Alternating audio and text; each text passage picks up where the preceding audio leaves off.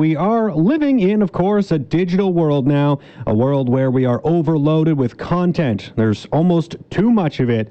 We watch award shows and we just see how many titles now were originally on Netflix or Hulu or Amazon and just those other streaming services that are out there that are winning all the awards. They no longer seem to be going to those titles that are just on our regular cable TV. The Oscars, of course, just happened, and that was the least viewed Oscars in quite a few years. So what exactly is happening? Well, I think that with more people having PVRs at home and more people simply cutting the cord altogether, it's just the way we are headed. And I'm joined now by a man who helped put together a survey on this very subject. It is the president of Research Co., Mario Canseco. Mario, thanks for coming on. Great to be here, Jeff. Yeah, so let's just talk a little bit about, how are people watching their television now? I mean, you did this survey here not too long ago, and it found that, a lot more people are not tuning in to live TV.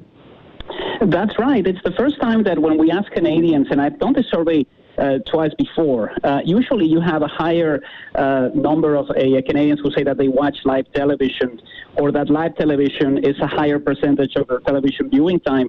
And this time, it's different. We have 32% of the time Canadians watch television being done through a digital recording device, and only 25% of the time live. So there's a situation now where, because of the way cable is being delivered to our homes, and we have the chance to record anything we want and to watch it whenever we want, it's making it very difficult for those who like to watch live television to do it.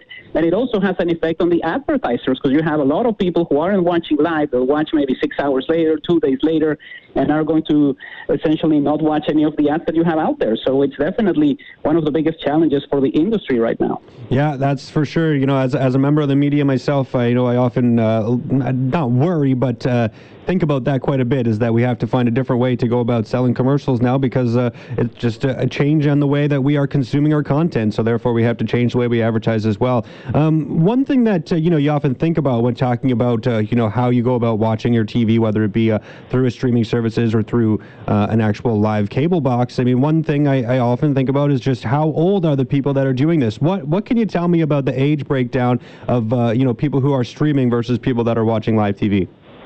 Well, this is definitely one of the biggest differences that we have right now, because if you're 18 to 34, you're going to spend most of your time streaming. 35% of your time watching television is going to be done on a tablet, on a computer, on a phone. It's 24% of the time for those who are aged 35 to 54, and only 11% of the time for those who are aged 55 and over. So essentially what you have here is a situation where the older generation is more likely to still be watching cable television, maybe recorded, maybe live, but the younger generation is more likely to be finding some of those shows and streaming them at their convenience. So as this generation starts to age, you start to wonder what is going to happen with the usual way in which cable television used to be delivered. If you have this generation growing up and streaming all the time, finding the content that they want at their disposal, and not waiting for a show that is going to be live on Thursday at 6 p.m., it's going to be very challenging for the industry to keep pace. Yeah, it's definitely a difference in how we are consuming our content, like I said earlier. Is there a difference, too, when looking at gender? I mean, obviously there was a significant impact of age and how that changed how you were viewing your television. But, does gender have any impact? What is fascinating with gender is there's a shift in the way we watch things. Men are more likely to be watching television live, so most of their time is going to be spent watching television live. Part of it has to do with taking control of the remote, if you will, but also because men tend to like sports and they want to watch that live. Women are more likely to be taping things, to be watching them later. So maybe after the kids go to bed and you have a little free time, that's when you're going to be catching up on your shows or streaming some of the things you want. So there's definitely this gender gap here, which is quite interesting, because it certainly suggests that we're watching television individually when it comes to couples, and not the way it used to be done before, where the whole family would sit together at a specific time to watch a show. Yeah, that does make a little bit of sense to me. I'm an avid sports watcher, and that's really the only television I watch live anymore is my sports content. So I understand where that breakdown comes from. One other interesting thing too that you looked at here was just the people that are watching Canadian networks. Because if you are going to be subscribing to a cable network, then a lot of the times probably your local television is potentially what you are watching. So that seems to be an issue where an area that can probably hold on by having those cable subscriptions is that local networks that still exist. So, how are people consuming their local television? I mean, those that do have cable, are they more likely to watch a Canadian or a local network?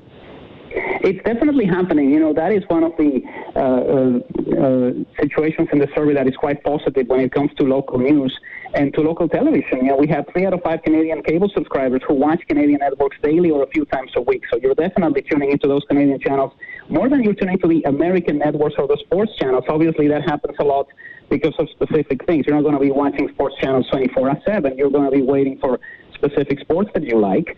But what's interesting is also a climb in the number of Canadians who are watching news channels. It's now at 63%.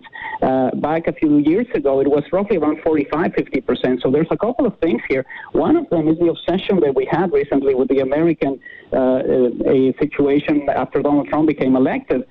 You have more Canadians tuning not only to watch Canadian news channels, but also American news channels. And this is sure to continue as we get ready for the election on November 5th. Yeah, it's definitely entertaining to watch what's going on south of the border. That's for sure. So no surprise that news networks are getting a boost when it comes to viewership. I'll get you out of here on this. I only have about a minute left, but I did want to look a little bit at your other survey that you did here on the 5th of this month, and that's talking about British Columbians expecting an early provincial election. Things might have changed a little bit following yesterday's demonstrations at the legislature, but as of last week, I guess, what were you looking at? I mean, how many people were expecting an early election? Well, that was quite interesting because we do see 51% of BC residents who expect to have an early election. I think there's a lot of issues at play. The Greens having to choose a new leader, the fact that maybe the new leader won't want to continue with the situation that they have right now with the NDP. But what's quite striking to me is that the appetite for an early election is definitely higher in northern BC, in the Okanagan, and with BC Liberal voters. So I think BC Liberal voters are looking into this as an opportunity to get back in there, and they are definitely more likely to hope that an election happens this year than to wait until October 2021. Yeah, well, I'm sure we will find out in the not-too-distant future whether or not that early election does get called. Thank you so much for doing this, Mario. Really appreciate you taking the time. Always love talking to you. My pleasure, Jeff. That was the president of Research Co., Mario Canseco.